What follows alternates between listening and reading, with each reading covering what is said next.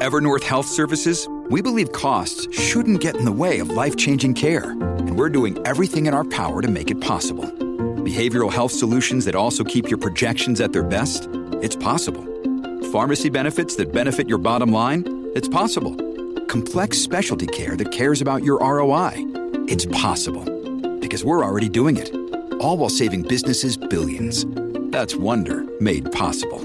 Learn more at evernorth.com/wonder.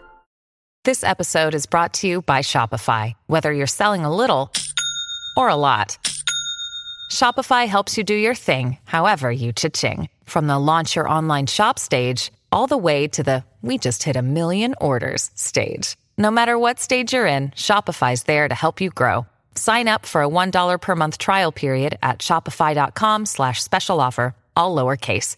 That's shopify.com/special offer.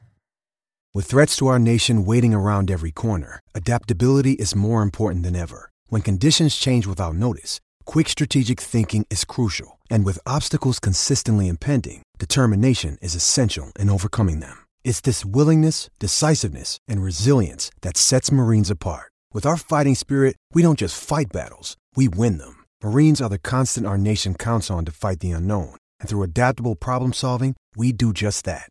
Learn more at marines.com. This podcast episode is brought to you by Coors Light.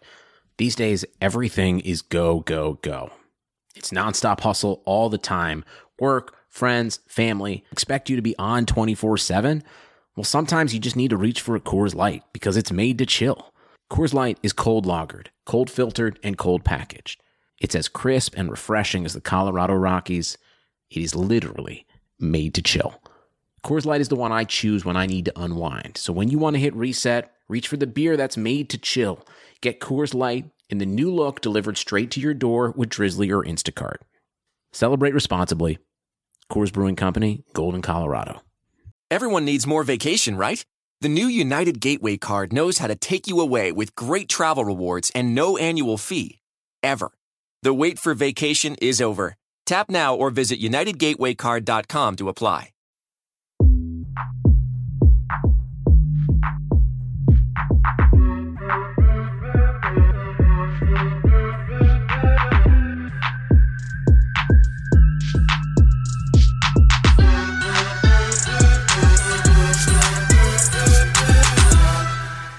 Hello, good evening and welcome to another episode of Touchline Fracas. It's mad because I'm saying good evening, but it's so light outside. This is a bit confusing, man. But I'm joined by a very diverse cast when it comes to clubs. Ellis, how you doing, bro? Hey, what's going on, brother? How are you, man? Yeah, I'm well. Good. Taking it easy. Sam, how you doing, bro? I'm good. Yeah, man, you're there. Yeah. That's good. I see you got what? What is that, a new hairstyle or what? I guess so, yeah. I lost a lot of hair because it got tangled. Yeah. It was getting combed out. I Yeah. don't know much about hair, innit? And then they combed out like some knots or something. I lost hair and they were like, you got to put in protective style. Yeah. Good stuff to it. Okay, sick. Oils and It's looking wavy still. It's looking wavy. The oils and that. It's looking wavy. It's looking wavy. Keep the moisture in. I'm learning. It's looking wavy. Shabs, how you doing, bro? You good? I'm good, man. I can't complain, man. We've had a little touch of football this weekend at least. So yeah, fam. The way how you're lighting the setup here, you look like the Stig from Top Gear. I'm gonna hit a light, though, because I'm sat by a window. Yeah. I'm gonna hit a light. Hit a light, my bro. Man was looking all mysterious and that. Yes. Kind of better, but we move. Palumi, what are you saying, bro? Yeah, I'm good, man. How are you lot? Yeah, I'm fine, man. I'm fine. Surviving lockdown and all of them things. But we move. So, lads, finally, God came and blessed us down with some football. You know, again, like, amongst what's going on, we know, like, things are happening, lives are being lost, and at the end of the day, the most important thing is human safety.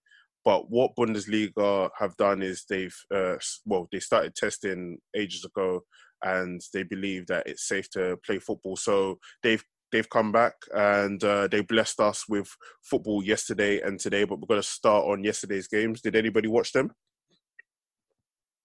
Yep. Yeah, I got 2 games yesterday.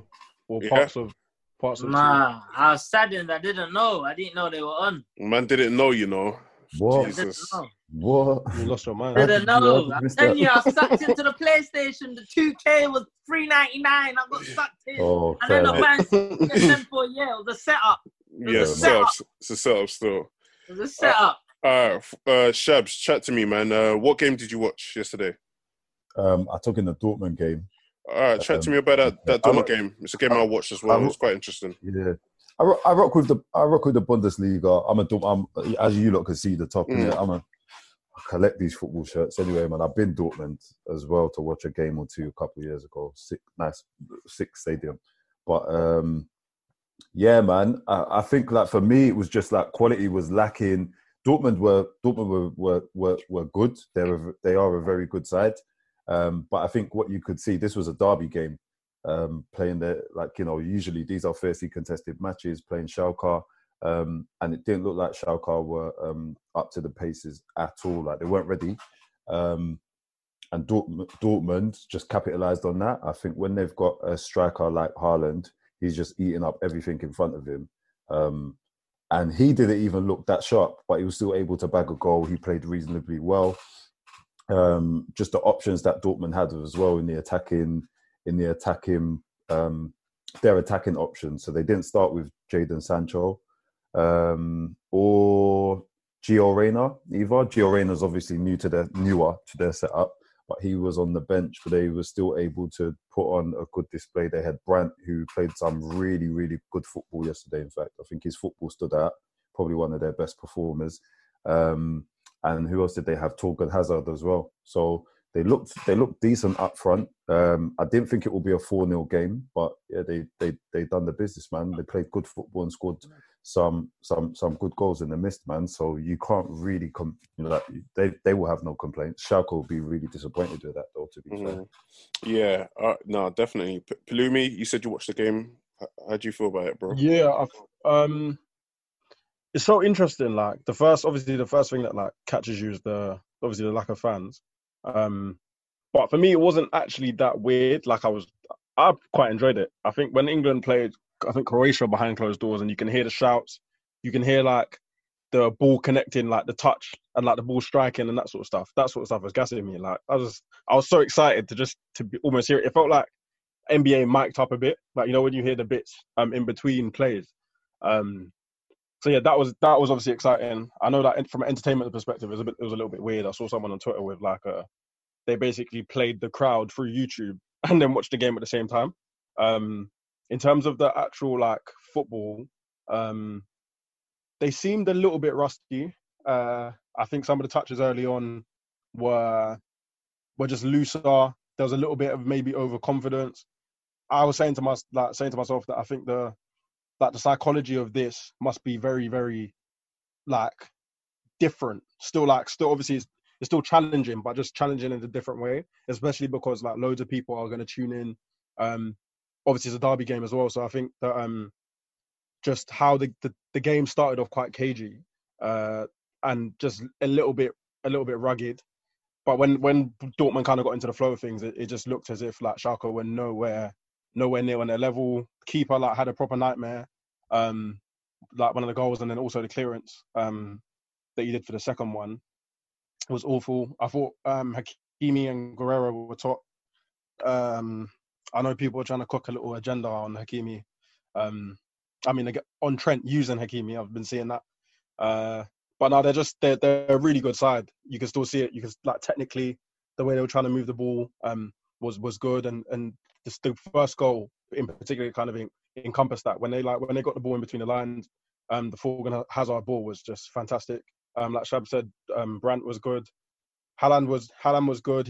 He's really weird. I think he's got like a real ruggedness to him. Like, and obviously like you see it just in terms of his style. Like he's a bit of a brute, but he can really, really finish. Like the goal he scored, his first goal, like when it got whipped in, the way he opened his foot out was just, it looked effortless. It didn't look uncomfortable. It didn't look awkward. So despite him being a brute generally, like when he's finishing, takes me back to the PSG goal as well, just like slaps it. He's got such like ice cold emphatic finishing. It's really, really interesting, and he sets the bar in that respect, because when I look at some other young strikers about, I think of like maybe someone like Tammy. The ball's coming in from the left side onto his right foot. Does he control the finish as well as that? So like he's really good. He was really good to watch. And then I think it just showed as well. That Schalke were just off it. Like the shape, I didn't really know. The three at the back just stretched. They started off quite disciplined, but then you started to get like that space that we see a lot often in the Bundesliga in our highlights. But I guess we got to see up front, or up close rather. Yeah, no, I definitely get you. But just touching on one of your points, you spoke about Hakimi, and that's somebody we spoke about last week as the Touchline Fracas listeners, touted him as somebody that they would be watching, and a young and upcoming prospect. He's at Madrid, but on loan at Dortmund. You've seen the agendas. You've seen Trent. The Hakimi over Trent agendas. What do you think about that conversation? Because you're somebody that keeps your ears to the street. You know these young footballers, and you probably are at you're certified enough to kind of compare the two footballers. So what do you think about that comparison? I think the one thing that I'd say is like they are different in that they're both attacking fullbacks. But with regards to like the dynamic you'll get is very different. So like Hakimi's speed in itself is like such a game changer. Like he's gonna be able to get him behind more. He's really, really aggressive in that way. Whereas, and I think even like 1v1 when he has the ball, that obviously poses a massive threat. So him and Sancho combine really well. But with someone like Trent, I'm not expecting as much aggressiveness going forward in terms of like him maybe running beyond the fullback and getting him behind in that way. Obviously, it does overlap, but it's just like a little bit. It's not in the same way, basically. And obviously, Trent's delivery is literally like top of the range. I think Trent's better purely because of that fact. I just think it's the stuff he does, the level that he does it at is too high for him to not be like better than him. But at the same time, I think that where Hakimi's going to give you more bit is like that aggressiveness and that tenacity in terms of, and that linked to his speed, basically, what that gives you is just a completely different dimension. And I think even defensively, I've never really seen him defend like astutely and like, or I don't watch him enough to be able to like really judge his 1v1 defending. But I'm guessing in my head, if I was a coach, if I wanted one in the team for that, purely because of his speed and his aggressiveness, almost similar to like Robertson, like he's got that tenacity. I think maybe that's where I'd maybe pip him. But in terms of like Trent overall, I'd still say Trent's a bit better. Sick. Ellis, did you watch the game at all? Yeah, I did. I'm not gonna ask you about Hakimi Trent because I probably know where you stand there. But what did you think about the game as a whole? And also, a point that Palumi brought up was Julian Brandt. He impressed a lot of people on social media.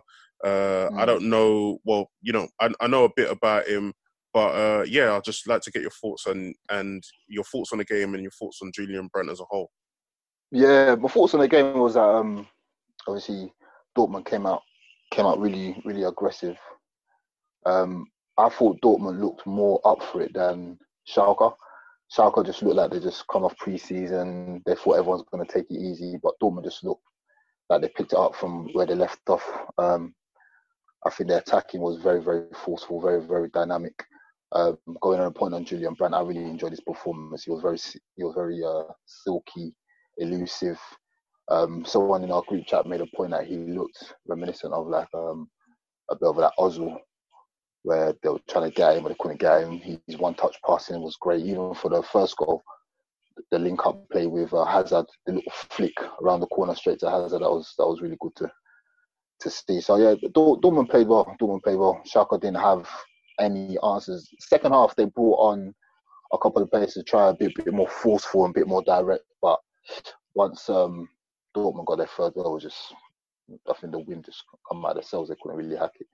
So, but yeah, going on a Julian Brandt point, I think he plays really well. He was like the orchestrator of that midfield. Everything good was going through him. Towards the end, obviously, he was getting a bit tired. But yeah, I enjoyed the performance still, man.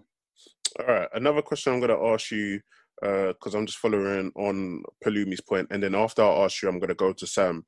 So again, as Palumi said, Haaland was playing, and you know, his finishes, you know, the type of finishes he's showing and he's displaying, he seems like he's got a variety and he's hungry for goals. If I could offer you a swap tomorrow, Haaland and Firmino, would you take it? And explain why. I would take it, yeah, because he bags goals. He bags goals, okay, and he's younger. He's younger, and I know he will get the goals. And he ain't got no reservation in regards to hold-up play and that aspect of the game that Firmino brings.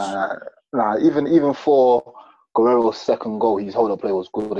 He was able to pass it around the corner for Guerrero, so he got the ball in, I think, from Guerrero, and a little deft touch into Guerrero back into for him to finish. So I ain't got no reservation with that, man. He's cold around that 20-yard box, man. He's sick player, man. Top player. Sam, you didn't watch the games yesterday, but same question that goes to you in regards to Firmino and Haaland. If I could offer you the swap tomorrow, would you take it, and why? Yeah, I'll take it. Yeah. Well, age first of all. Age Haaland is performing at is why not? It's very likely that he'll only get better. So the way Liverpool's attack will be with him at his current ability would already be great, let alone later on in the years. Yeah, he's a goal-getter, goal-scorer, clinical. I think the kind of compensation that comes with Firmino's play would be subsidized by Haaland's ability to finish. Yeah, no, that's... Can I just ask a question? Can I ask a question? You lot, yeah, Liverpool fans, Firmino is the system, defensive work Firmino, Samba baby Firmino. Are you lot really telling me that this is who you're ready to, you know, to dash to the curb like this? I just need confirmation on that. And yeah, just the first point quickly. Yeah, it's not really about like dashing to the curb, but obviously as time goes on, innit, like football teams and football, you know well, probably me. Football teams, football systems involved in it, and if you're able to bring in such a talent like Haaland, who's getting goals, like Sam said, at this young age, and who has a very high ceiling, you bring him in, man. But then you can adapt him to play a different way. Like you can probably get him to play a bit deeper or do what Firmino does, but he's guaranteed gonna bag more goals because he's got that ice cold finishing. Yeah, and it's not even there's a one type of way of playing, and this is like at the end of the day, what were our striking options? Do you know what I'm saying? Klopp adapted with Firmino and it worked. But we it's not like we have a striker like Haaland to then be debating over whether we're playing Firmino over Haaland, or do you get what I'm saying? It's not a thing like that. It's just the debate is really whether Liverpool should be playing Firmino. That's really the debate, is it not?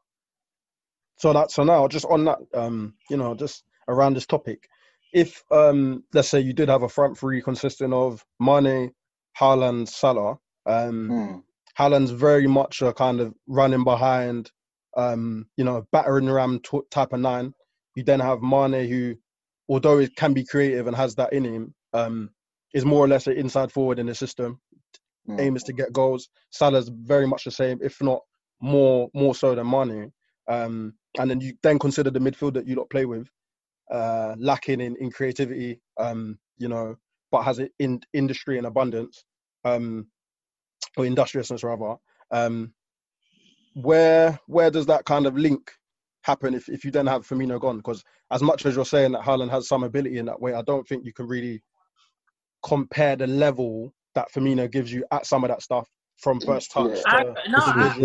That's a very good question, And my thing is that he's integral to Firmino. I see him, especially with the midfield that Liverpool does have, I see him as integral to your system, like in so many ways. I just think like where there's like exactly what Palumi said. I think it's a sick question. That's I don't think he's integral, by the way. I don't think he's integral, but I do think that like his his technique and all that sort of stuff. In terms of the link to some degree, I think, like, for instance, Liverpool win games with Origi on the pitch. Do you get what I'm saying? So that's not necessarily to say that Firmino's a massive part in that way, but I just think, how do you lot see it forming long term if, let's say, Firmino's out of the picture altogether? That's what I'm asking.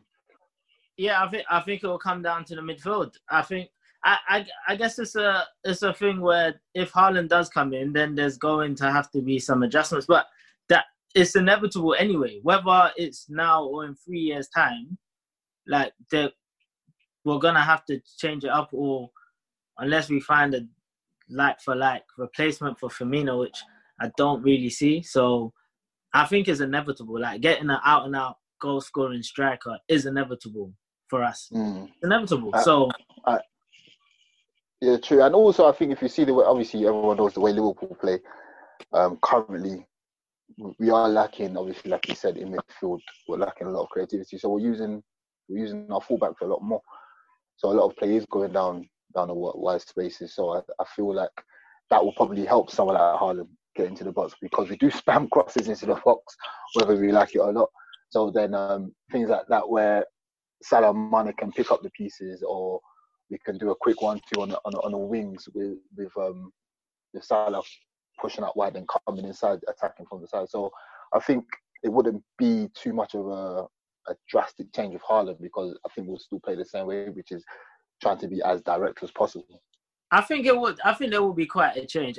For me, I think the biggest factor is age. I'm definitely looking like forward in terms of the swap deal. Like, if Haaland was the same age as Firmino, I probably wouldn't be leaning to Haaland the way I am now. But for me, it's definitely like an age thing. And do you know what I'm saying? I again, having a manager like Klopp, I do feel he will tinker or adjust to getting the best out of the front three. It's funny you lot say this, because obviously you haven't really been linked heavily with Haaland, but you have with Timo Werner. Yeah. So is that the same? Is that the kind of same thought process there in terms of him specifically, or because I watched a bit of Leipzig game yesterday, but yeah, just to throw that out there, is that a similar thing? I think was in a way, but the thing with Werner is that we'll have both. If we get Werner, we'll have both. You know what I'm saying? So. And also, like you said, I watched the last 15 of Leipzig, and what stood out to me was that Werner was playing more on the left, and he was dropping a bit deep. Yeah. So the notion of Werner coming into play centre is a bit, I won't say redundant, but like in my head, I was trying to figure out, like, where would he play, because he's playing on the left and he's dropping deep and he's trying to make play. Then they had Poulsen up front, who was an out-and-out number 9. So where would Werner go? Is he's going to stay on the left? Mane will switch to the right. Salah go through the middle. Do we change shape? So that would be interesting. Yeah, there isn't really a right answer, because we're going off the basis of the midfield and everything staying the same. You know what I'm saying? But if there was a swap deal with Haaland, it's likely things will change. Like, Klopp's always buying and bringing in new players. It's hard to say, but I'll take the swap deal off the strength of his age. Fair enough. So you guys briefly touched on it. I know not everybody watched the match, but RB, they played yesterday. How did that? I didn't watch that match at all. So can somebody tell me how that went, or how 10 minutes or 15 minutes went? I'd like to just. I tuned in to that probably last 25-30 minutes. So I think I literally saw that Lookman was playing, so I was like, yeah, let me go see, sort of thing. And from when I tuned in, they just missed a bundle of chances. Poulsen equalised, so they'd gonna go down from a corner. Poulsen equalised, but when he was coming off, so when he got subbed, I think the graphic said, or I don't know if he got subbed actually. Now I'm off my memory, but anyway, a graphic showed that he'd kind of scored 1 in his 6 shots in the game or something. Lookman missed a really, really good chance. Patrick Schick came off the bench, missed a big chance. So that they had a lot of the ball, a lot of crosses across the face of goal, a lot of good chances, and they just really couldn't bury them. I think the shape they used was a 4-2-2-2, which is kind of like staple Leipzig. But I think if anyone had watched the Champions League games, they'd been playing with a back three. So it's just interesting like how flexible that they are. At maybe last minute, 90th minute, Freiburg scored a goal from a free kick, and then VAR came like it always does to ruin things. So that was big. But in terms of I think that might be down to rustiness. I saw someone say that like Lookman's crap and stuff like this, and I just think it's hard even to judge players on the first day back, like from all of this. Lookman specifically is someone that hadn't played a lot of football like all year anyway. But I was just reading that like German teams came back kind of some maybe as early as 23rd of March, but others like the 6th of April. 6th of April is obviously 5-6 weeks, but 5-6 weeks of training. Obviously, they haven't had like any preseason games, any sorts of friendlies. So this is essentially your first day to kind of to get the the rust or the cobwebs off, sort of thing. So it's a tough one, but yeah, they looked quite sharp as a team generally, but in terms of the finishing, it was just poor. Obviously, I don't watch them usually in the league, so I'm not really sure what they're about. But I think they struggled a bit. Like the Freiburg had them kind of like had basically camped in their own box for large proportions of what I was seeing. So it was hard for them to penetrate really.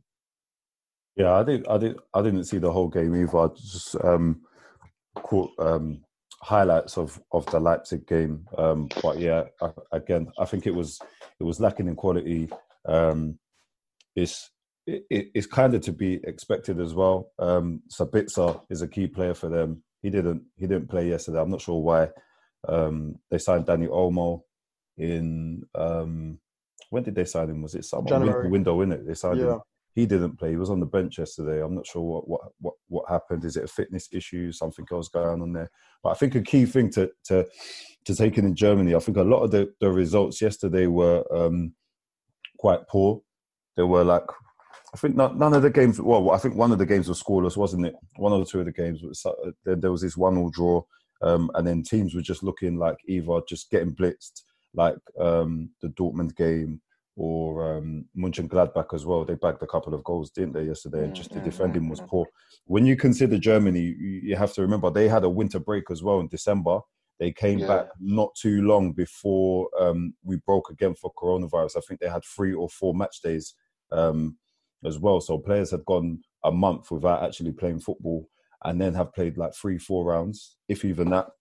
And then has gone off now for what like 2 months, been suspended for. So a lot of the physical state and conditioning of players is going to be so out of fits and sorts. Their match conditioning, their match like rustiness and whatnot. I think it's an important point to consider. And I genuinely don't believe. I think that we'll see a similar effect in any league that resumes. And I genuinely don't believe that we'll start to see good football across each round until we've played like a good 5 rounds. I think they've got what 9 left, 8 left, something like that. So I think we're going to have like maybe like half of that time of mediocre results and some shockers as well. I think there's going to be some games which are absolute shockers as well, where you just wouldn't expect the results to go that way, and they just go away where a poor side, 2 teams have played really poor, but the one you don't expect to win just gets it. I think that will happen. I think it did happen this weekend as well. I'm trying to remember who actually played. But yeah, I think that's an important point to consider with the football in Germany and their winter break. Yeah, no, naturally, I don't think anybody's coming back and just thinking, yeah. Support for this episode has been provided by Ratio keto-friendly dairy snacks. If counting macros makes your head spin, count instead on a snack by Ratio. They've done the math for you, so you can spend less time studying the label and more time enjoying your day. Creamy and delicious, try strawberry and vanilla for 2 grams of carbs and a unique combination of sugar and protein. Interested? Ratio keto-friendly dairy snacks are now available in the yogurt aisle at Walmart. Always consult your physician before starting an eating plan that involves regular consumption of high-fat foods. Teams and the players should be, up and running at 100%. But another one player I do want to speak on, Ademola Lookman. He's had an interesting time. Was at Everton, didn't quite work out. He's gone to RB. I think his first season there, he done really well. But I'm not too sure why he's kind of fell out of sorts. I'm not too sure what's going on regarding him. But he's very, very bright. I personally like him, and I'm not judging him off a poor vein of form. But I just want to know more about him, more about how he played yesterday, and where anyone thinks he's going wrong and what he can do to improve. I think Lookman's like a proper interesting player because even like his rise into football is really weird. Like signing for Charlton at like around 15, 16. So he got into football really late. And immediately, like within a year or two, he was playing Charlton's first team. That did really well there. Little bit in the Championship and then in League One. Then he's moved to Everton. Initially, obviously scoring on his debut with Koeman. That kind of, I think his next couple of games was a little bit more difficult. But by then, you've just signed for like a couple £1 million. Just fresh off League One, it was going to take time, as it did with someone like Calvert-Lewin.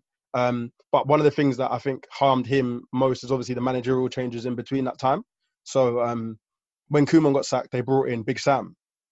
And in between that, obviously, Big Sam wasn't a massive fan of his. I think Lookman backs himself and feels like he should have been playing a bit more.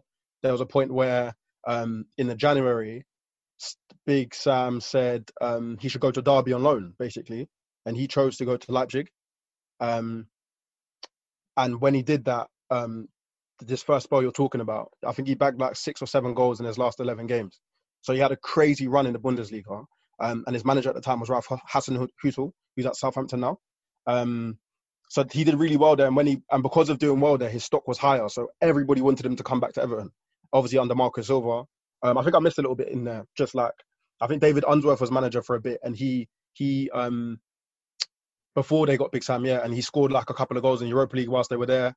Had done really well enough for people to really take notice. Big Sam came in, says he should go to Derby, goes to Leipzig, has a dig at him for not doing that, and then he went and had a splendid loan.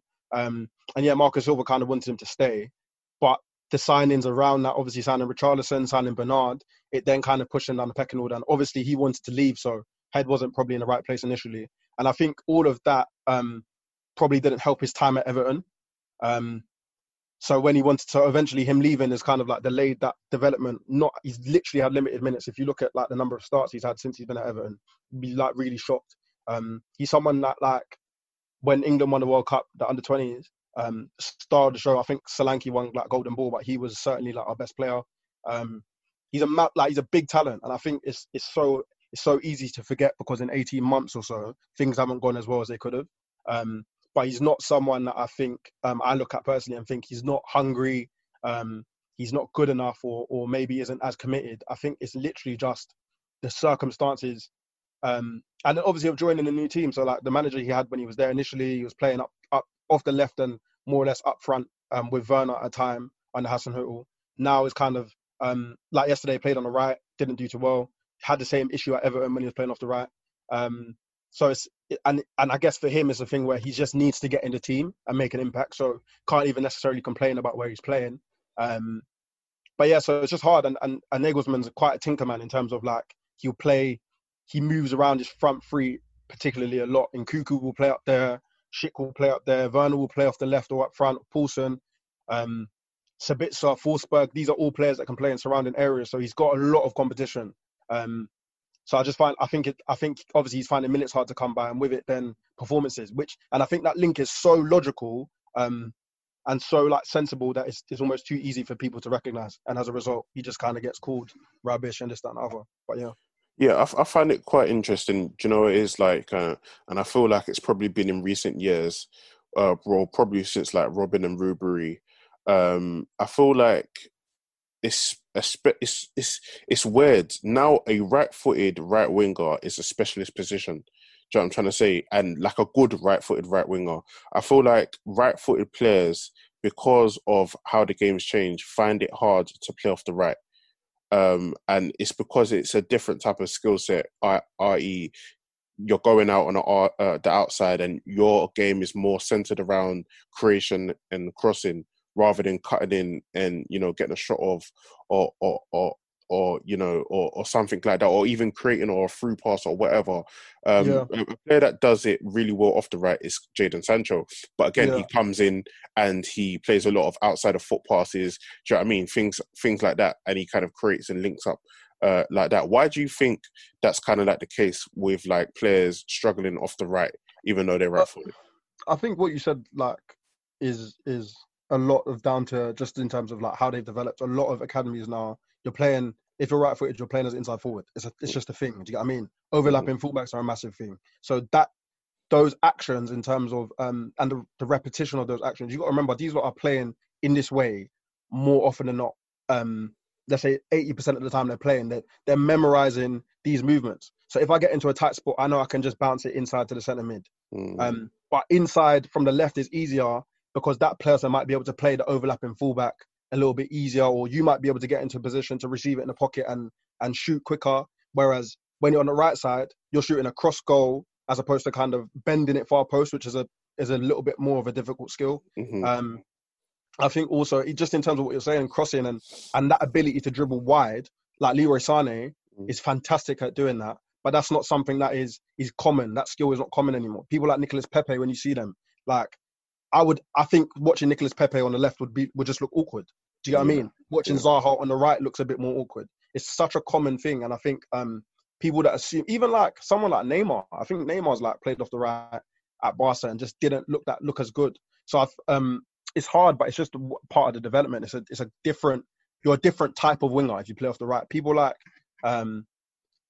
it's going to sound like a shameless plug, but someone like Hudson-Odoi, that's it's underrated that he can get down the outside and cross the ball, because a lot of players can't do it. And I think it's seen as a basic skill, and it is basic in that it doesn't take massive amounts of ability, but I do think that differentiation in your game is something to be admired, because a lot of players can't do it. Do you know what I mean? And even if you think of maybe someone like Oxlade-Chamberlain, he was really good at getting down the right, but now to my knowledge, I can't think of a time where he played incredibly well off the left, cutting in and inside forward type winger. So there is a difference in the talents. So yeah, I just think it's about kind of muscle memory in terms, or obviously not muscle memory, but whatever the equivalent is to football in terms of what you're used to doing. It's a different skill set, and it's not easy to just kind of be popped into one of those positions. Do you know what I mean? And expected to perform at the same level. Yeah, no, I definitely agree with you. And I kind of look at those wingers, i.e. like Leroy Sané, as old-fashioned wingers, just like the way how they go to the byline and, they cross or, things like that. It's something that I personally really, really like. And what I see is when a lot of players that are comfortable playing inside forward go on their right, the first thing to do is try kick and run.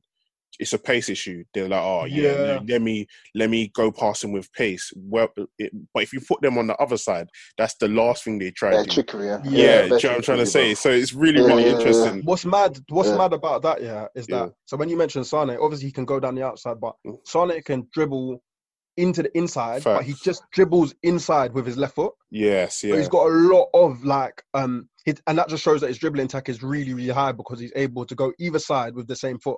Obviously, some people are ambipedal and they can go either way, like Greenwood. But the fact that he can dribble inside into traffic comfortably, keep his head up, that sort of stuff, that's mad. Whereas a lot of players just might find that more difficult. Do you get what I mean? So yeah, no, it's super interesting. Yeah, no, definitely find it interesting.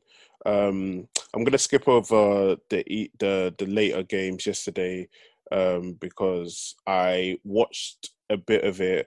And it was only to see Thuram and what is his name, Play or whatever they call it. Yeah, Play. And Mbolo. Yeah, I'm off on the Mbolo train. Yeah, do you know what I mean? I watched like 5 minutes of it, and I saw him take 2 heavy touches. I was like, nah.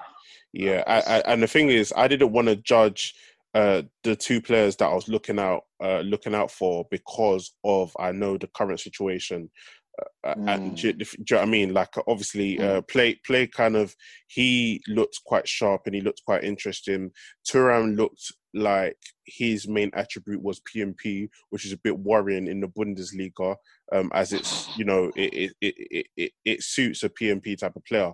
I don't know, Palumi, if you know a bit more about those players and Just your I thoughts. literally don't. The only time I've seen Thuram play other than no, in fact, no, I didn't even watch yesterday's game. The only time I've seen Marcus Thuram play properly was England 21s versus France 21s, and he literally chopped up Wan-Bissaka. It's the only time I've seen. No, it was so mad. Like, Wan-Bissaka was the guy was on skates. I've never seen. If you literally do anything right now after this, go and just look at highlights of that game. It was scary. I couldn't believe it. And I think Twitter was even like, wait, what? Like, this is mad. That's the only time I've seen him play, to be fair. And I think I've heard Ple's name a lot because he used to play for Nice. I think even the move there was a little bit strange. Like, I didn't see it coming. I thought he was going to go to like a Dortmund or maybe a Prem club. But yeah, I haven't seen much of him either. I just know that they're both quite pacey. That's not profiling. They're actually quick. And I saw like the police scored a really, really crazy volley, like a few months ago. Like, it looked like what he did. He looked like he was going to strike it off his. Was that him? Like a kind of but he's hit off the one standing one. Yeah. Crazy. But yeah, other than that, I ain't seen either of them. I don't know. Shabs, you've got your Dortmund top on, so I'm just expecting you to know a bit more. I don't know what that means, but yeah, bro, what are you telling me? Have you seen them too? Not heaps of them either, to be fair. Watch it. I tried to take in a couple of Mönchengladbach games because I'm close with German Dan. I talk to him a lot, and Arsenal were linked with Marcus Rose, and he sings Marcus Rose's praises a lot. And I'm sure Marcus Rose is the coach. So I tried to watch a couple of their games. It was difficult viewing for me because I didn't think the football was that good, but. Thuram, I don't know. Like he's got the capabilities to be a centre forward, but he plays a lot off of the left. I haven't personally watched a performance from him where I've seen him and say, yeah, he's amazing. Even in that league, and his numbers. I'm not always one who goes off stats. I think it's important to take in the performance and what he does and what his profile of player is okay, but his numbers aren't particularly great. Like, he's bagged 7 goals this season, I think. So for me personally, and I haven't seen a good performance, but I say that with the caveat that I haven't watched them a lot. And Plie is the same. I don't think I've got anything to say about him in addition to what has already been said about him, to be fair. Cool, fair enough. Going on to today's game, Bayern Munich. Sam, were you playing PlayStation or were you able to catch the Bayern Munich game? Neither. What time was that? Oh my God. What time was that? Yo, you know what? I don't even look at my phone anymore. Yeah. Yo, what? I'm came on here for the vibes, bro. Man said by force I'm going to be sociable. I wanted to bake a loaf of bread, but I didn't have flour, and I was looking for. It was a weird day. It was a weird day. I don't. What time did they play today? Like 5-ish. It was a 5 o'clock kickoff. Yeah, who watched it? Who wants to take lead and just let me know what you thought about and stand-up players today? I didn't even catch it. I watched like 5 minutes. Shabs, Palumi, did any of you see it? No, I literally didn't watch the game today, but that was because I got my fix yesterday, and I was like, it was enough of a fix. Yeah, it was enough. You know what? Yeah. I watched a lot more yesterday still. So. I watched a couple matches and I got my fix. I was like, did you watch it? Yeah, no, I watched it. It's fine. Don't worry. Don't worry, lads. I got us covered. But I watched the match again. As everybody said, because it's been a long break for the Bundesliga and for everybody in general. The quality wasn't really there. Bayern Munich missed a few chances. They missed a few chances. For me, it should have been maybe a 4-5-0 game. They had an offside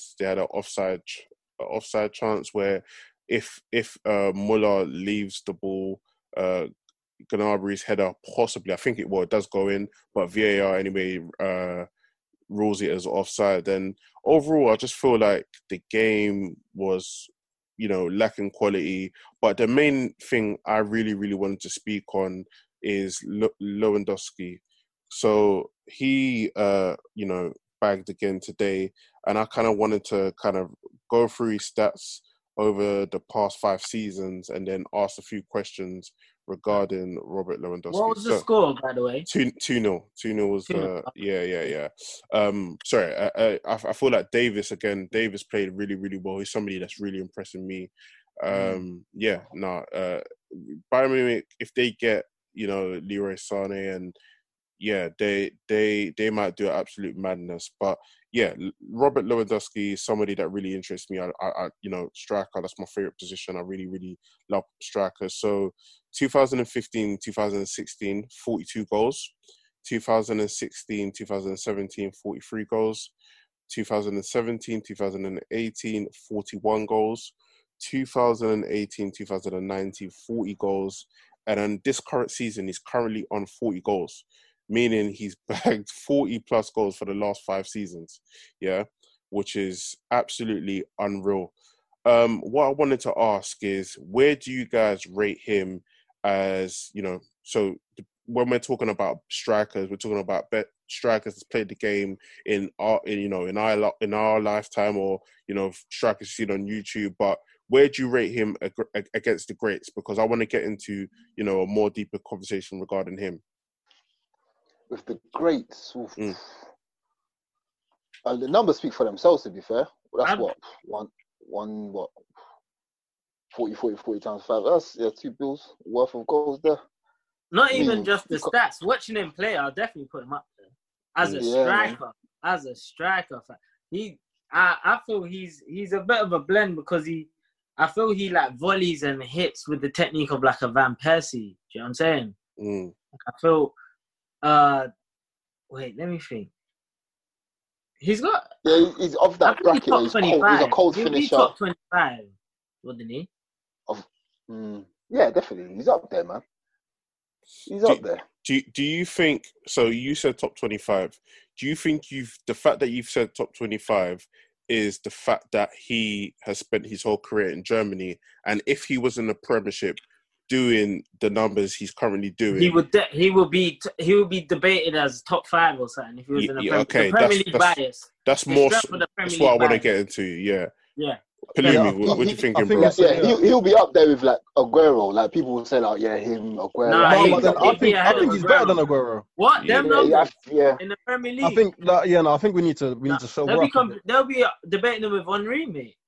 I think people need to sober up. He's definitely a little bit, probably a bit ahead of Aguero. In terms of that production is crazy. His durability is another thing that I think people don't recognize. He doesn't get injured as much anywhere near as someone like Aguero. He's obviously a lot more reliable. I think the thing with him is the fact that he does play in Germany will work against him. But then you got to remember there was times where he was linked heavily with people like Real Madrid. Also the Champions League stuff. So like the 3-4 goals he scored against Real Madrid in that game. He's a massive player. Do you get what I mean? It's hard. It is hard because I can't come and pretend and say that I watch like German football and watch Lewandowski week in, week out.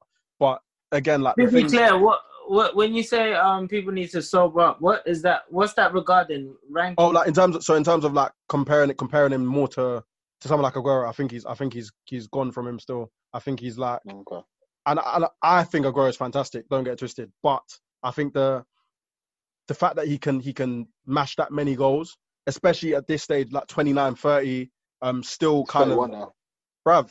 That's what I'm saying. So like maintaining that level. Obviously, the quality of the league will count against him 100%. But there was, when he's at the peak of his powers, well, he still is more or less. He was scoring 5 goals in a game and that, scoring like flipping bicycle kicks from the edge of the box. Do you get what I mean? Monumental in the air, or flipping like fantastic silky first touch turns, can play people in. Like, only thing really that isn't necessarily a smite against him is probably like lack of pace. But even then, he gives everybody hell. Do you get what I mean? So he's a 6'9". I would find it difficult to necessarily put him in a ranking just because of what I've seen in my lifetime. But yeah, no, he's a top player still. And people could say the quality of the league, yeah, but other players in the German league aren't getting close to him in terms of the volume of goals and the frequency of goals that he bags. And he's doing it in Europe as well, man. Like for me, like you could play in a dead league, but it's a bit like Haaland in that he was playing in where was he? Salzburg, Austria. So they were like, yeah, okay, he's slapping these goals, but the quality of his league. But when he came and played in the Champions League, he was still slapping goals there as well. And Lewandowski's literally done that for the entirety of his career. From he bust, and we knew about him, and he started doing it, and he's done it for his national team as well. Like wherever he has been, he has collapsed goals, like breakfast, lunch, and dinner. So eats it. There's not many strikers that can talk to him. And what he's won as well. Again, yeah, you could say, yeah, the league. He plays for a dominant team in the league. Or there's all of that, but everything that's already been said in terms of his performance level, his consistency. Like you've given us numbers which are saying 40 goals a season. Yeah, for the last 5 years. That is crazy, brother. How many games did he play this season so far? That's crazy. He got 40 already. I'm not too sure. You know, I'd have to double check that. That's crazy. He got 40 already. I think it's more than like a goal a game anyway, bro. He started this season. 40 already. They're like halfway through the season or something. So I played 24 in the league. He's 24. Yeah, he's back 26. Jesus. 26 and 24 in the league. Jesus Christ. Yeah. I think I'm one of them people. Yeah, there's a point where like I think Kane had a season where he scored 40 something. Do you get what I mean? And when he did that, I was like, yeah, Kane's better than Lever. Do you get what I mean? And like, that's what I think, that proximity in terms of seeing Kane regularly is probably what made me feel like that. Because now, like when I look back at that shout, yeah, like after one season, you might have said, yeah, maybe he's eclipsing him a bit. But then you look 2 years down the line now, and it's like, still doing it, man. There's bruv. So you know what I mean, there's levels to it, and obviously Kane's top. But and I think even though I think he is currently on a slight decline, it's just proof again that when you're at that level, the quality you replicate and the consistency that you're doing it at is kind of more testament to the player or the quality of player you are. Do you know what I mean? Yeah. If he was to come to this country, I feel he'll bag like 25 plus every season.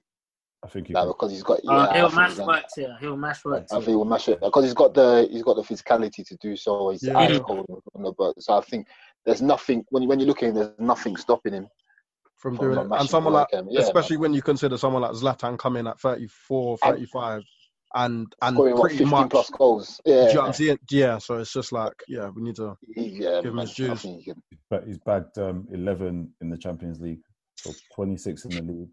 That might even include today's goal. It might not. I'm not sure. No, I don't think it includes today's goal. I think today's takes him to 40.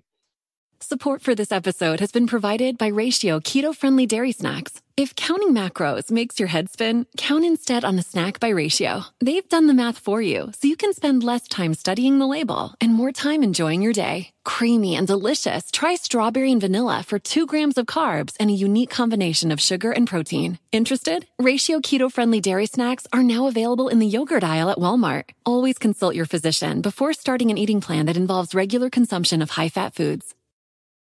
Yeah, so that 27. Oh, wait. Or does it? Or it might include today's goal. I don't know. 26, 27 in the league and 11 in the Champions League. Oh, okay. And I'm not sure about cups for this season. Free, I think. I don't think that's for this season, though. Yeah, 1923. Oh, so he's back 3. There you go. Okay, so there you go, so man. I swear, like under Pep, he started on the bench and he come on, he bagged like 5 goals. Yeah. Oh, that sub, yeah. Yeah. Fast. I think it was like, that's where that Pep meme came from. He's like, yeah. Disbelief. It's mad, yeah, because when I said about the 5 goals, I forgot he came off the bench. I just remember the 5. But yeah, come off the bench. I think those that ain't the only one time that he's bagged. Yeah, but that ain't. I swear that's not the only one time that he's bagged. No, but that was a time I was talking about. But that was the fastest. I swear But now back he's five goals in the game this season, earlier this season as well in the league. He's In the league. Crazy, yeah, man. now. Crazy. Crazy. Even a 4 against Madrid, like in the Champions League, big games. Like he does it in big games as well. Yeah, Cool. He went to he went to the final with Dortmund before he went to Munich as well, isn't it? Yeah. So basically, so today, quickly off the back of that, we're going to answer this question quite quick. So the Hargreaves was saying right now he's the best striker in the world, best number 9 in the world. What are you guys' thoughts on that shout? Yeah. Can't argue with it. He's been at that level now. I mean, who number 9 has got 40 goals. Who we debating him with? I think it makes sense, to be honest. When I think of all the top 9s, Can't think of something ahead. all the top 9s, I feel like are maybe kind of on their way down. Mhm. Someone like Aguero, someone like Suarez, like people like Suarez. Sorry, yeah, they're just not hitting the same in the same way that they were previously, whether it be goals or like overall level of performance and influence. Cavani. Yeah, like Cavani's on the bench and like in and out of it sort of thing. So yeah, I think in terms of his peers, and if his peers are the players that are supposedly the top of their game, Benzema, I think he's probably performing in at the best level. The thing at Lazio, I don't know how many goals he's scored. What's his name again? Immobile. Yeah, he's banging goals. But obviously, I don't know. It's clap goals, but I wouldn't bring him. I wouldn't. He's clap goals this season, but I wouldn't say he's up there with Lewandowski. Yeah, but no, I wouldn't say that. I would say that with what I wouldn't say that. Lewandowski, the consistent. It's for me, consistency goes a long way as well. To say like, 100%. yeah, you've done it in one season, cool, but you do it season again, like no one can chat to you if you're doing this time and again. No one's got. We're talking 200 plus goals, you know. Yeah. You know, All right, cool. In literally just very, very quick, I'm going to go through everybody and just take everybody's answers. Lewandowski, clapped 200 goals, currently 31. If you had the chance to buy, what do you think his market price will be? So, Shab, you start first. Market price. Currently, right now, 40 M's. 40 M's, cool. Samuel, what will his market price be? Depends on the wage. What's his like wage region? Is it like probably going to be like 250, 250? Yeah. Ooh, then I'd say like 20 mil. You know. 20 mil. 20, 25, yeah. Jesus. Is that how much you'd pay for him, or is that what you think his value is? Like his value. value. Oh, not what I pay. Oh, value. 50, I'd say 50. 50. Market value, I'd say 50, yeah. All right, cool. Ellis? Yeah, I'll say 50 as well because of his age. Palumi? Obviously, like, it's hard because you don't know how many years he's got on this deal and stuff like that. Do you know what I mean? Someone like, obviously, Van Persie went in a different time for around 25 mil with his deal, one year left. With 1 year left on his deal, sorry. So yeah, in this current climate, probably like 40 around that. Depending on what they're saying in terms of how much he's got left on his deal, and obviously because he's so old, well not old, but you get the vibe in it. Like probably around maybe 40, low end of 40, high 30, I'd say. Fair enough. For me, after seeing what Ibra could do in the Prem for Man United, I'm a slut. I'd pay 70 million for him. Bring him in, mate. Bring him in. I need to, because for me, I think he wins Man United the league and it's worth it. But Ibra wasn't Ibra free? Yeah, it's free. Yeah, bro. No, mate. I've suffered enough, mate. 70 mil. Come on, kill yourself. He's definitely a game changer. You don't got money to throw away. He said it's not 9 a.m. anymore, boy. Yeah, no. even if it's just 2 years, he's worth the couple. 2 years, bruv. He's worth it, man. Bro, do you know like the cost across them 2 years would probably be? He's worth the 2 years. Like 100 and something mil, bro. YOLO, man. That's 30 goals, bro. YOLO. We move. Season, bro. You lot are crazy, man. Anyway, yeah. So moving slightly off football. This week, this week, Danny Rose was in the media for, going on the rant. I didn't see the rant. Ellis, you spoke a bit about this in the group. What do you think about the rant and what was actually said, so we can kind of go through it? Firstly, what do I think about it? I think is actually no. Firstly, what was said was that obviously the government was saying bring back football for the nation's morale, try and bring up the spirit, get people happy again, whatnot. Danny Rose just flat out came out and said that don't give a fuck about the nation's morale, to be fair. And obviously that's paraphrased, but it was more like, look, there's lives at stake. Nobody knows what's happening. Why don't we just take time, be safe before we do anything and play any football? Like everyone was like, oh yeah, come on, like people need to play. But Danny Rose is just basically saying like, I'm a bit scared to play. I don't care about the nation's morale. What about us as human beings? Like obviously someone in the group chat said like the players have families, referees have families. You know what I mean? The officials within all sets of clubs have families and friends. So what about them? Are we going to bypass all their feelings and their life because of the nation's morale? Which I agree with him. I'm like, fam, fuck the nation's morale, fam. Stay inside your house, man. People are dying in the hospital. Like 30,000 plus people have died like nation's morale, man. Everyone stay inside your house, bro. I think there's a lot of things, and it's showing you this, like, there's more things to life than football, innit? I get it. We all want to watch football. Like yesterday, we had our fix. We enjoyed it, but when you look at the bigger things, man, football will always be there, innit? When you lose your life, you lose your life. There's no duplicate. So I'm making right, man.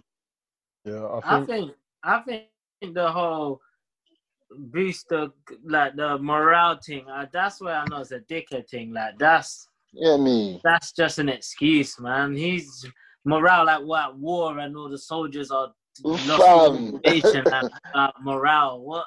What we all got Xboxes and Netflix and all of that. All video calling each other and they're talking about morale, fam. What? That's big. I think it's so simplistic because like it's an assumption that like the whole nation follows football. Like there's a whole nation who jacks about football. Like when the government's just clutching at straws when they talk about morale, because half the nation don't care about football. As big as it is, as big as the following is.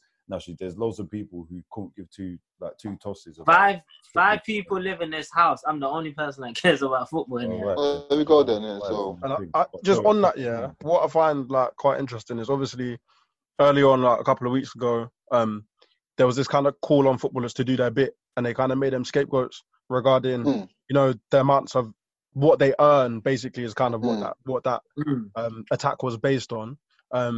And it was very, very easy to use footballers in particular, like as if they're the only wealthy group of people in the whole of England. That also contribute massively through tax, by the way, for them to do something, basically.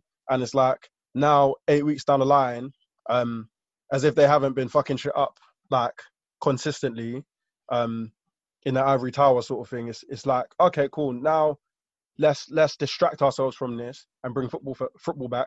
And obviously, one of the things that I find most frustrating is that a lot of people feel as though they don't have a right to have reservations, that they don't have a right to not want to play, that their fears should be compared, or their situation should be compared with key workers or people that are obviously being instructed to go in. It's so silly. Like, football of all things, like obviously I'm not saying they're any different, but of all things, it's something that we shouldn't necessarily be pushing to go back if you don't have to. I think no one should be working right now if they don't have to.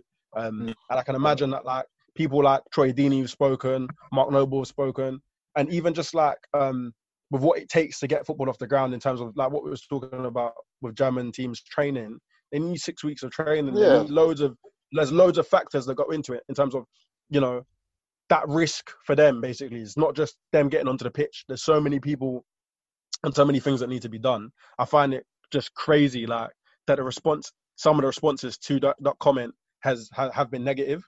I certainly would not be going to work to boost anybody's morale. Of course not, man. But there's a stigma as well with footballers. I feel like people view footballers as these people that's won the lottery or have got lucky. Like it's like this money that almost they're not entitled to or they shouldn't be having. Like everyone views them as earning too much. And touching on, I feel people lack like emotional intelligence in the sense where people, when like footballers are feeling depressed or feeling down or don't want to play, they always say things like, if I was earning that amount, I would do this, and they should be doing X, Y, and Z. They should sacrifice X, Y, and Z because of how much they get paid. But at the end of the day, it doesn't matter how much you. If anything, the more money you earn, the less it matters. I think that's it. I'm going to say a couple of things. I can't remember whether I said it here on the main pod, like you know, a couple of weeks ago, or whether I was saying it on the Touchy Gooners pod. But I'm saying footballers, are probably like the one, or not even just footballers, athletes are the profession where I just think like we're so privy to so much of their private lives, and actually I can't think of many other professions where their salary, their annual income, their monthly income or whatnot will be reported and broadcast and for the public eye. You see what I'm saying? Like, actually what you earn is a very private thing. It doesn't matter that they're millionaires. Like, it's a very private thing. Like, I wouldn't want my earnings being out there in the public eye for people, because what it does, whether you rightly or wrongly, it influences people's perception of you. You see what I'm saying? You're like, the perception of you if you're a man who earns 2 million a year to the perception of you if you're a man who earns 4 million a year is different. You see what I'm saying? To the man who earns 10 mil, it's different. So I think we don't respect enough like the privacy, the private lives of footballers. We feel like as a nation, like, you know, they owe us. Do you see what I'm saying? Not taking into account the contributions that they make to HMRC every year. Their tax contributions, not taking into account that, like, you know, they're professionals who are the highest performing, they're athletes basically in top of their field, and are being paid as assets by their football clubs. It's not like taxpayers' money isn't what funds footballers. That it's businesses, isn't it? Like, Man United is a business and they can only pay what they can afford. They're not going to pay their players stuff that they can't afford to pay. You see what I'm saying? So it's run like that. I just think a lot of it is out of hand. And I think just coming back to it about Danny Rose and that footballers being able to reserve their right to say, actually, I don't think it's okay. You can't go from a position in the government where 7-8 weeks ago, they were saying to everyone, stay home, save lives. Nothing has changed. Like, nothing has changed. There's no, all of a sudden, there's a miracle cure. It's about containment. So the government feels that things are slightly, not greatly, slightly better contained now. And so they feel that, okay, we can start to shift some things. But even the guidance on that is not clear enough. So how can you, like, I don't think that they have been clear in speaking to organizations and saying, your organization can return, and these are the reasons why your organization can return, your industry can return. And it actually doesn't make sense. I think just on that, a lot of it is just obviously with a view to start it in, let's say, 5-6 weeks.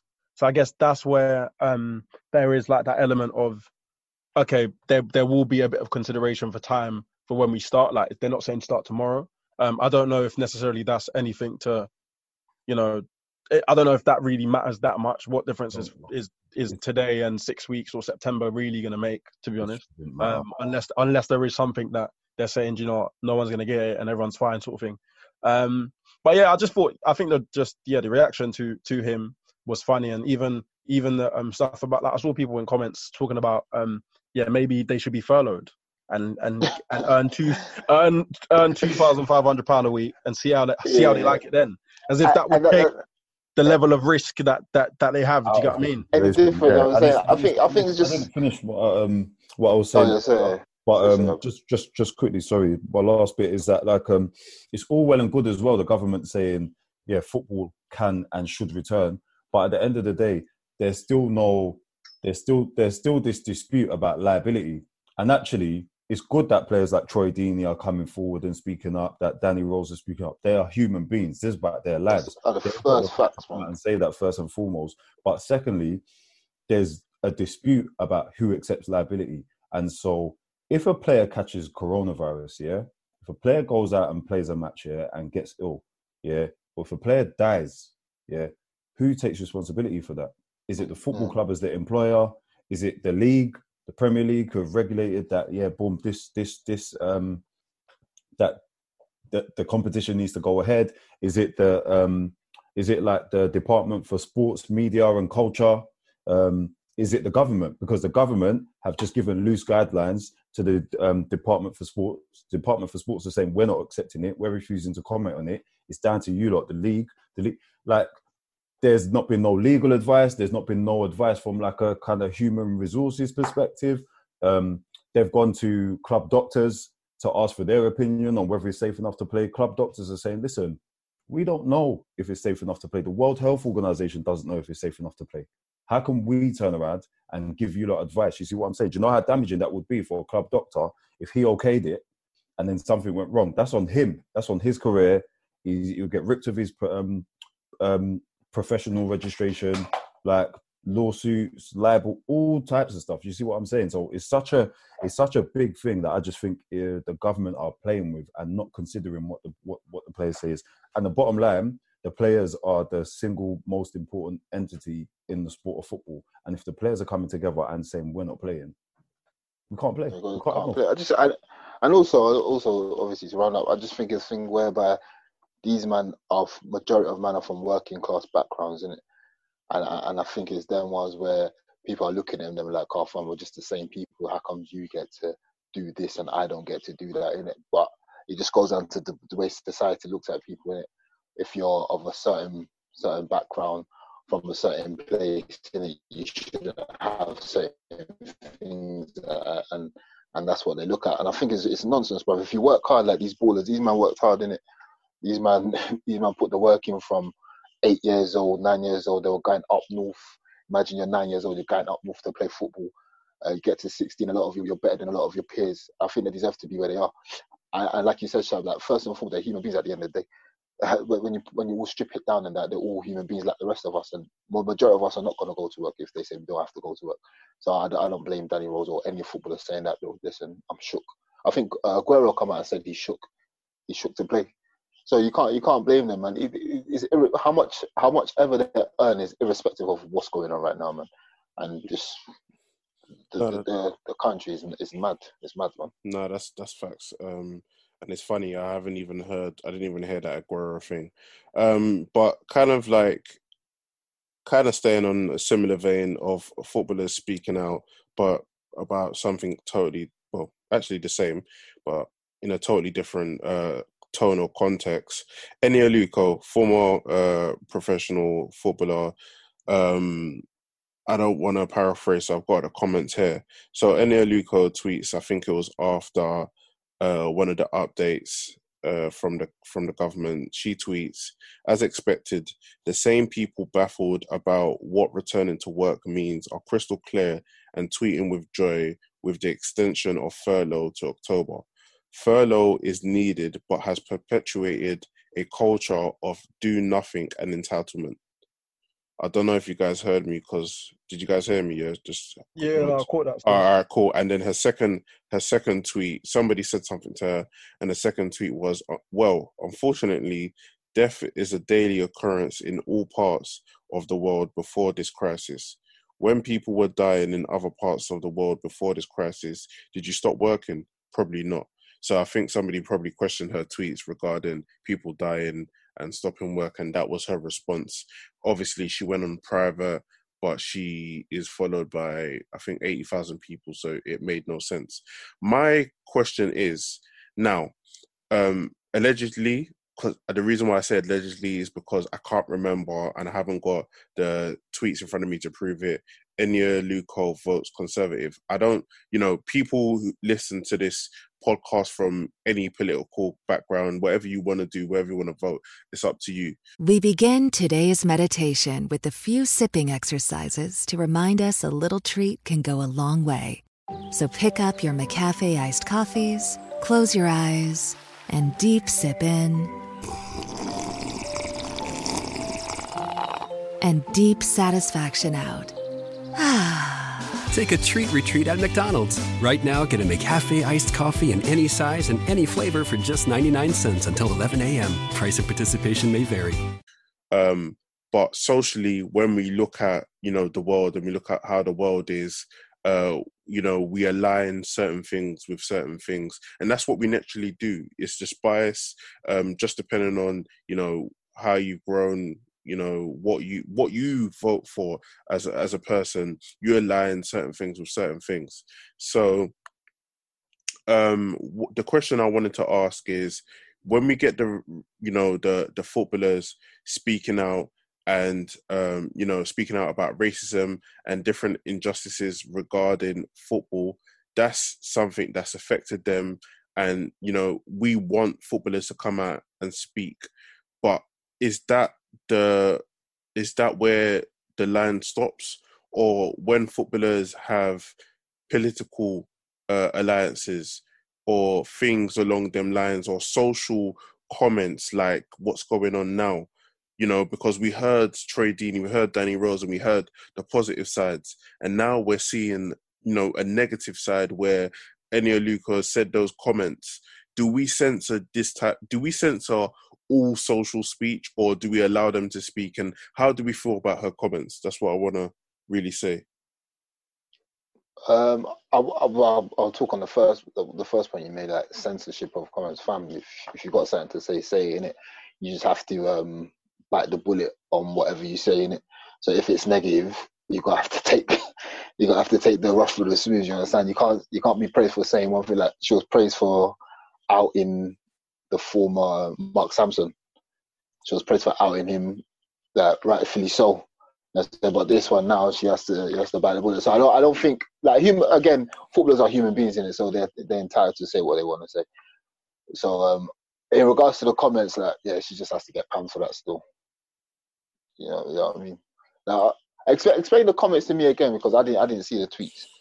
So the tweets, she basically said, so the first tweet was, as expected, the same people baffled about what returning to work means are crystal clear and tweeting with joy with the extension of furlough to October. Furlough is needed, but it's perpetuated a culture of do nothing and entitlement. So I don't want to classism team. Yeah, similar. Yeah, so that's basically what she's looking down at looking down at classism team. I think on that, yeah. But obviously, we can't expect, like you said, Danny Rose, Troy Deeney, whoever else, like, they've all had maybe opinions that, like, the majority of people would agree with. So it's like, it's easier to kind of promote that sort of free speech in that way, because a lot of people only want free speech when people are saying things that they like. Do you get what I'm saying? But with regards to that, I just think the comment in itself is really stupid and insensitive, basically. I think that's what the crux of the issue is. What she said and what she's chosen to tweet, even she's done without thinking or considering, obviously, the nuance and the context of various people's situations. And obviously, like, even that was very condescending. Would you like to say that, oh, we don't understand the mixed messaging, which was quite mixed? Stay alert. I don't know how you can stay alert from something you don't see. And then obviously, like, a government briefing on furloughing. Of course, there's going to be they delve more into the briefing than they would like with the messaging. It does make sense. You know what I'm saying? So even that is poor on her part. And I think just generally speaking, like, with regards to political alliances and stuff, obviously it leaves a sour taste in your mouth. Someone like John Barnes, do you know what I mean? Like, that, all that sort of stuff rattled. I literally couldn't believe it. But at the same time, it's like, those are man's views. I just don't pay attention to him anymore. I just don't give him the time of day. Do you get what I'm saying? And I think that's all you can really do. Eni Aluko is a bright woman. She's a lawyer as well as, like, a footballer. Do you get what I mean? So she knows what she said. She meant what she said, and that's okay. Or I don't know if it is okay personally, but or I'd say I don't agree with it. But yeah, it's just one of them things. You just gotta leave it and ignore. But proper. Like I said, yeah, she got to bite the bullet for it, because it's an outrageous comment. She needs to hold it still. Obviously, we can't censor what people, like, these are people's views in it. We can't. You would have hoped that these people want, like, Eni Aluko, she's sporting director of Aston Villa. I mean, she's a lawyer, so you would have thought she can use her words. You can list, like, loads of people's, like, accolades and their intellect in general, but, like, your intellect is is heavily weighed by your EQ. Do you know what I'm saying? And she's clearly disconnected. Like she's disconnected from people that aren't her. Do you know what I'm saying? Yeah. Where it enables her to speak for people she doesn't know. She reminds me of I was like mentoring and running free workshop for kids in Aylesbury Estate at a community centre, and I remember there were people that used to fund the community centre. Not they funded, but they were behind the government that was doing the funding, and I used to always hear them speak about like estate kids and knife crime and things like that, and they used to always come up with these suggestions, like these blanket suggestions on how like you can get knife crime down and how you can do this, that, and that.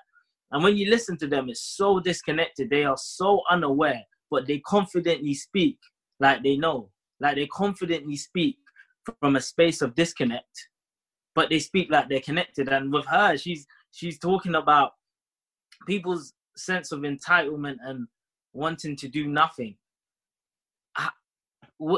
Where does she get it from? Like, does she know all these people that are on furlough? What is she running with a circle that to me it's clearly a disconnect, and I feel she just speaks from a space of assumption, and she reminds me of annoying white people, if I'll be honest with you. That's what she reminds me of. Cool. Yeah. No. Again. What Samuel saying? She had a Karen moment. Moment. That's a Karen moment from her. Yeah. You know what? Funny. I think you worded it better than me. Right. I was not PC there. Karen was very PC. Thank you. I retract my statement. She had a Karen moment. She reminds me of Karens. Yeah. So basically, for me, or just on my the way how I look at it, I just kind of think it's just like it's interesting. It's like when there's somebody you look up to, and I'm not more speaking about me, because for me, I've learned to just blank out things like footballers say, because you'll be disappointed. But let's say like a young kid that's grown up in a particular era or whatever, when you look at somebody that may have been your hero, so like a young black girl or whatever, her hero might have been Enya Luko. Enya Luko went through racism, something similar that this young black girl could relate to. And then, she goes and said something like that that's quite insensitive. It just makes me think like about, you live long enough to become a villain. Do you know what I'm trying to say? Like, it's one of those ones. It reminds me of that saying, and I just find it quite interesting. Like, I find it quite interesting, and I don't want footballers to be censored at all, or ex-footballers. I want them to continue to say how they feel, and then fans or whoever can pick what side they stand on. And I feel like that's fair for anybody. You know what I'm trying to say? Because there's people, and you get those racists or whatever every time Troy Deeney speaks, or even when you touch on fucking what happened to Ian Wright. You know what I mean? Got that stupid little racist in his comments, just chatting shit or whatever, because Ian Wright's black. Do you know what I mean? Like, not even to mention if Ian Wright said something pro-black or said something liberal, what type of comments he'd get in his. Do you know what I'm trying to say? So again, I just want people to say how they feel, and and I don't want them to be censored. And just people just pretty much just say how you feel, man. So just gonna move on to, we've got one listener's questions, but there's a question from me that I really wanted to ask. So currently in the Premiership, let me get the table because I screenshotted it. In the Premiership, the table stands as, so obviously, whatever. There's a team at first place, and then you got City, Leicester. Whoa, Sebi. What is the team at first place? There's a team there still. There's a team there. There's a team there. Then you got Man City, Leicester City, Chelsea, Man United in 5th, Wolverhampton, Sheffield United, Spurs, Arsenal in ninth. God damn. And I'm not going to go down the rest. Ninth? Yeah, Arsenal in ninth, mad.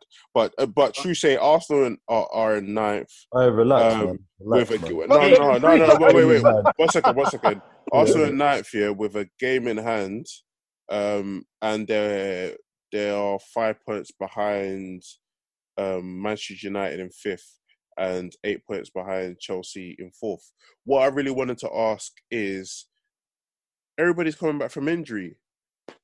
In regards to the Champions League places, and we're not talking, so Liverpool, you're not involved in this one, but I would still like you guys to comment. But yeah, the Champions League battle, who does this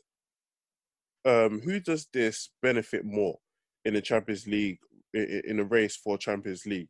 Because again, you've got Spurs, they're getting Harry Kane back. Son, he was on doing his Korean thing. He's coming back soon. I think he was doing like a Korean service or something. I don't know, bro. I don't know what you're saying. No, he was doing military service. Oh, okay, yeah, military service. So he said, he's in Korea doing the military service. Who else? Mora, and then you know what I mean. Arsenal, I don't know who they had injured, but you know what, their man are on anyway. Kenny was out injured. That's a Is that big? Yeah. Is that big? Is that big? The game changer. Am I allowed to speak? No, go, bro. Go. Is it because you are angry about never lifting the title that I can't speak? No, cook, bro. Cook.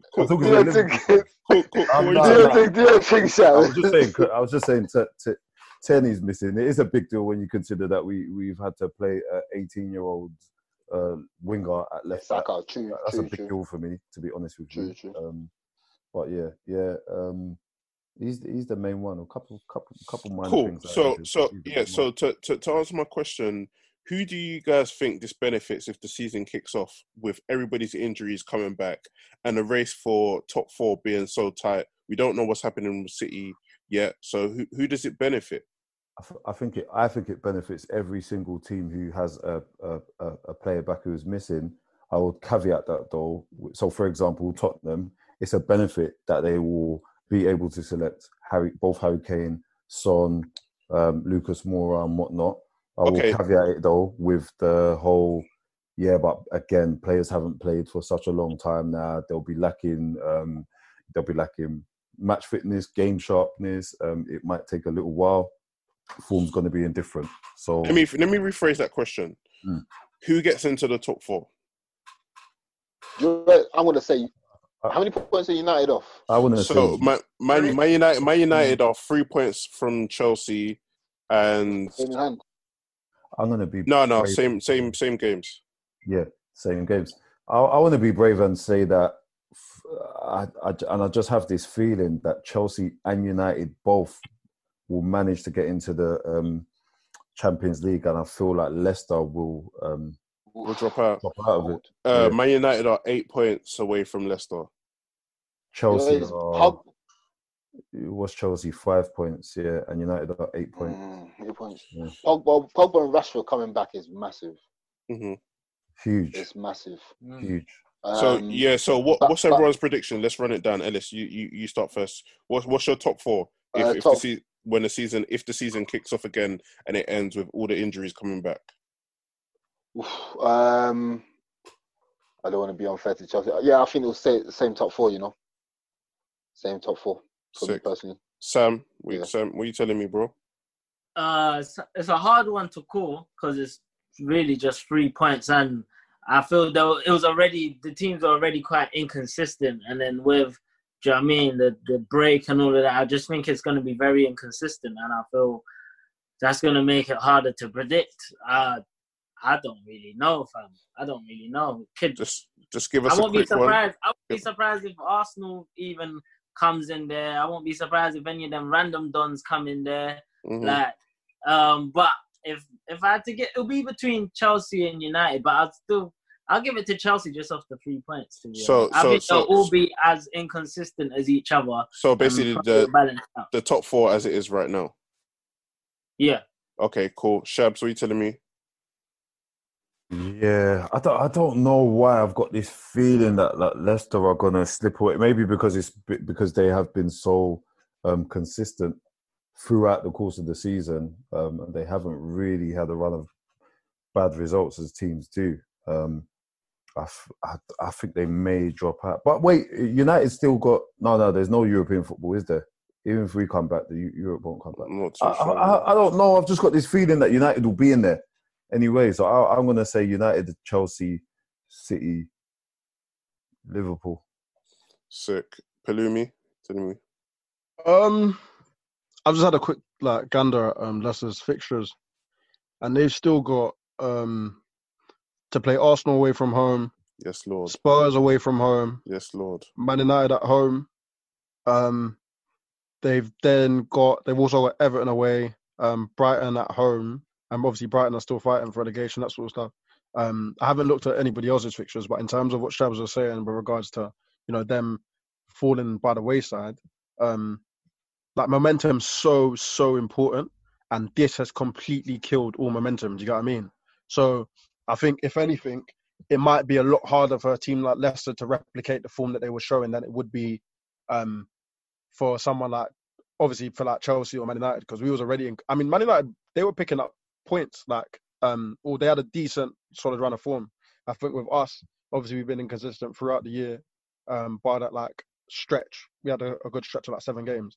But yeah, so someone like Leicester, I think they might find it a bit more difficult. Or they've also got Watford away, which is going to be a hellish game. Yeah, and I guess the only thing you could say is that the away games are less impactful solely because there's no fans, so there's no atmosphere. Do you know what I mean? But yeah, I wouldn't be shocked. I'd probably give it just Chelsea and Man United top 4. Cool. Yeah, I'd probably go the same, but I wouldn't be shocked if Spurs managed to shithouse them their way back into the top 4 with Harry Kane, Lucas Moura, and Jose Mourinho finding a way. Yeah, Kane's probably going to come back and score because he looks like someone that slaps goals in training, and the behind closed door goals. The behind closed games feel a lot like training games still. So I think Kane's going to cut goals for them. I think with Tottenham though, they have been poor defensively this season. It goes back to Pochettino being there as well, which has been uncharacteristic of them in recent years. But they have been so poor, and I think a lot of that has been down to the personnel as well, and a lot of individual errors. I'm not a fan of Lloris. I've said for time. He will be back as well, won't he? By the way, he had that dislocated elbow, didn't he? Oh, but yeah. he should be back.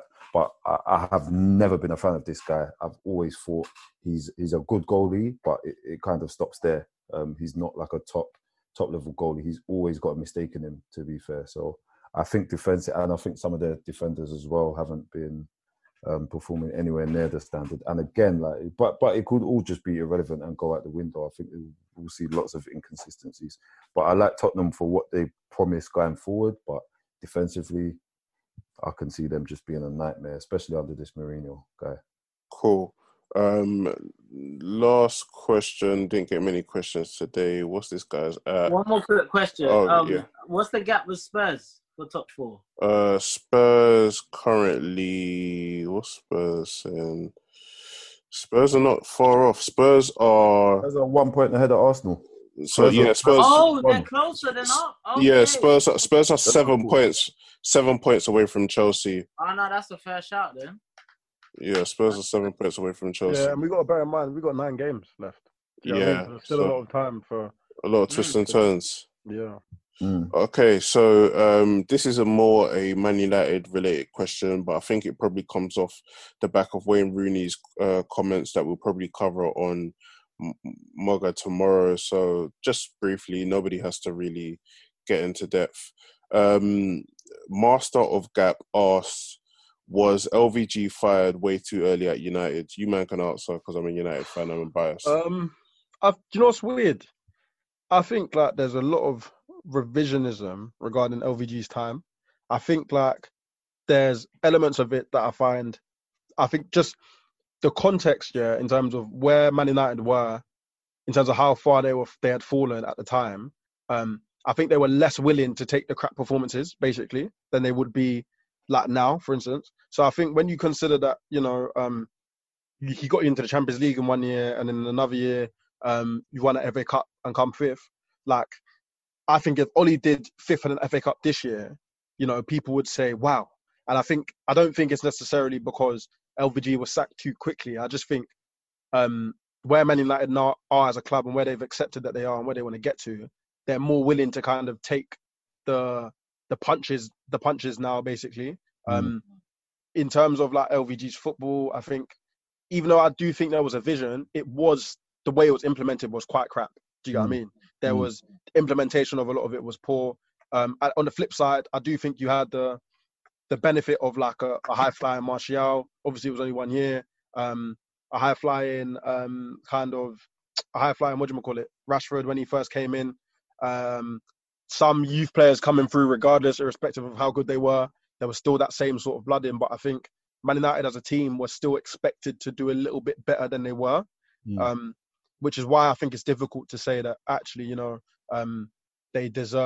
didn't deserve to get sacked, because it's a tough one, yeah. But I'd say he got sacked around the right time, to be fair. It's a tough one. I think I'll say that. I don't think he was playing, because I remember that time the football he was playing was very boring, bro. It was boring. It was boring, yeah. So I think probably sacked at the right time. It's just obviously those questions are always asked when the person who's employed is rubbish in it. I just think the employment stages were bullshit from Man United. But I don't think it was. Yeah, it's right time. I don't think he was rubbish though. That's the thing. He's not a rubbish manager. No, he's not. No. It's about. Oh, sorry. What did you mean then? No, I meant the people after him. Oh, the people that were employed after. He's not a rubbish manager. I just think that at that time it was too boring for what Man United expect. For the experience. Exactly. I'm saying. Yeah, because for me, it comes down to like what you want and what direction you want to go in. And David Moyes was the wrong appointment. Yeah, we know that. And they declined so much here and just didn't refresh and touch up the side in the way that they needed to evolve it. The thing with Fergie was always building and rebuilding that side. Always. He'd make 1-2 acquisitions with an eye on not necessarily the next season, but the one after. So I'm going to buy this player now, but when he's going to come into effect is in 2 seasons' time, 3 seasons' time. And obviously he was supposed to retire, didn't, stuck in for a while longer, then won that final league, then went. Moyes was just, you can write that off. Like, you should just completely write off Moyes, and then LVG's come in and kind of, you know what he's about. Yeah, you know what he's about. He's, he's an older school style of manager as well. He comes from an old school way of thinking, very Dutch taskmaster. This is my philosophy. He would say that a lot, and but the football was dull. And if you're about a process, then yeah, maybe they should have stuck with him for a bit longer. And I think the points that Palumi raised are very viable.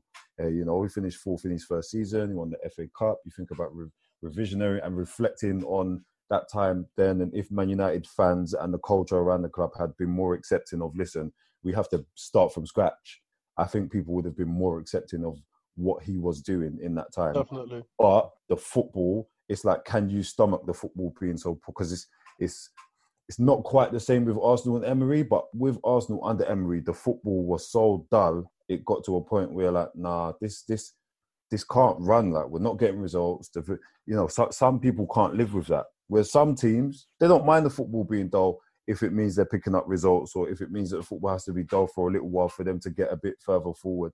They don't mind it. For a team like United, that stature, that size, you can't accept it. But I think just on that, the bottom line probably was that, like someone like Klopp, for instance, he hit targets progressively each year, whereas LVG probably would have been perceived to have failed to meet that kind of next step. Do you know what I mean? But in that season when they came fifth, because it was like, we got into the Champions League and now we've gone back a step. Do you know what I mean? And we want this forward progression sort of thing. So I think maybe that definitely would have counted against him. And even though some players did play fairly well under him, just generally, like, even for some of the footballing decisions, like in terms of where players played, I know like Rooney was playing in midfield, the signings, Jesus, like, yeah. massive issues there, to be honest. Yeah, I think with a club. Oh, sorry. No, go, bro, go.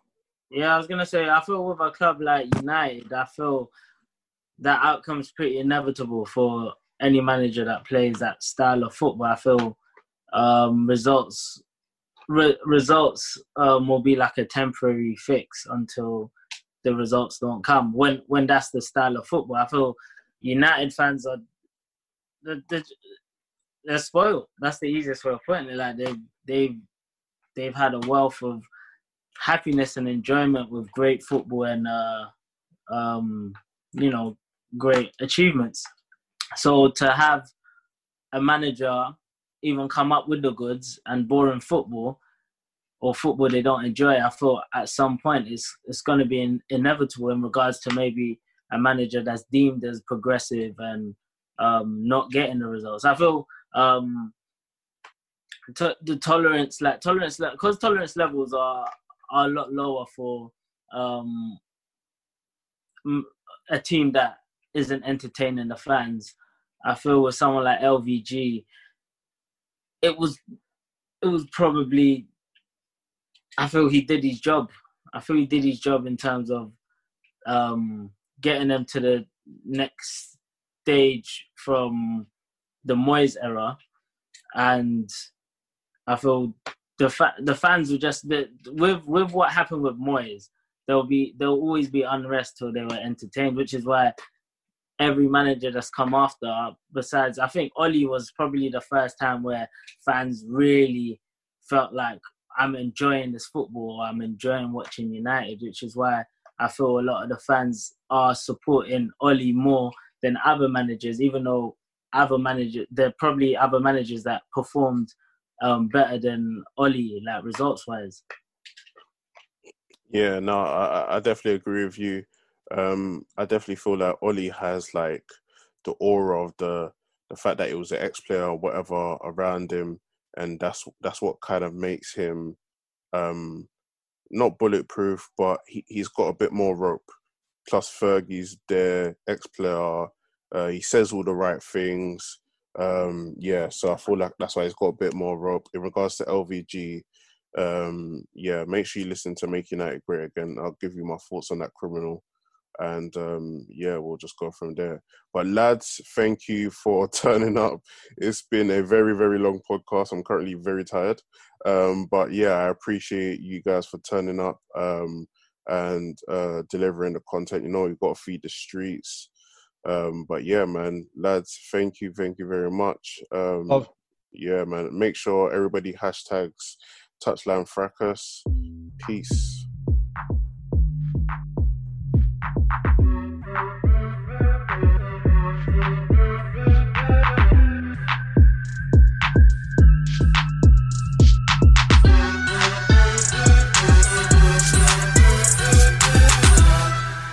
Support for this episode has been provided by Ratio keto-friendly dairy snacks. If counting macros makes your head spin, count instead on a snack by Ratio. They've done the math for you, so you can spend less time studying the label and more time enjoying your day. Creamy and delicious, try strawberry and vanilla for 2 grams of carbs and a unique combination of sugar and protein. Interested? Ratio keto-friendly dairy snacks are now available in the yogurt aisle at Walmart. Always consult your physician before starting an eating plan that involves regular consumption of high-fat foods.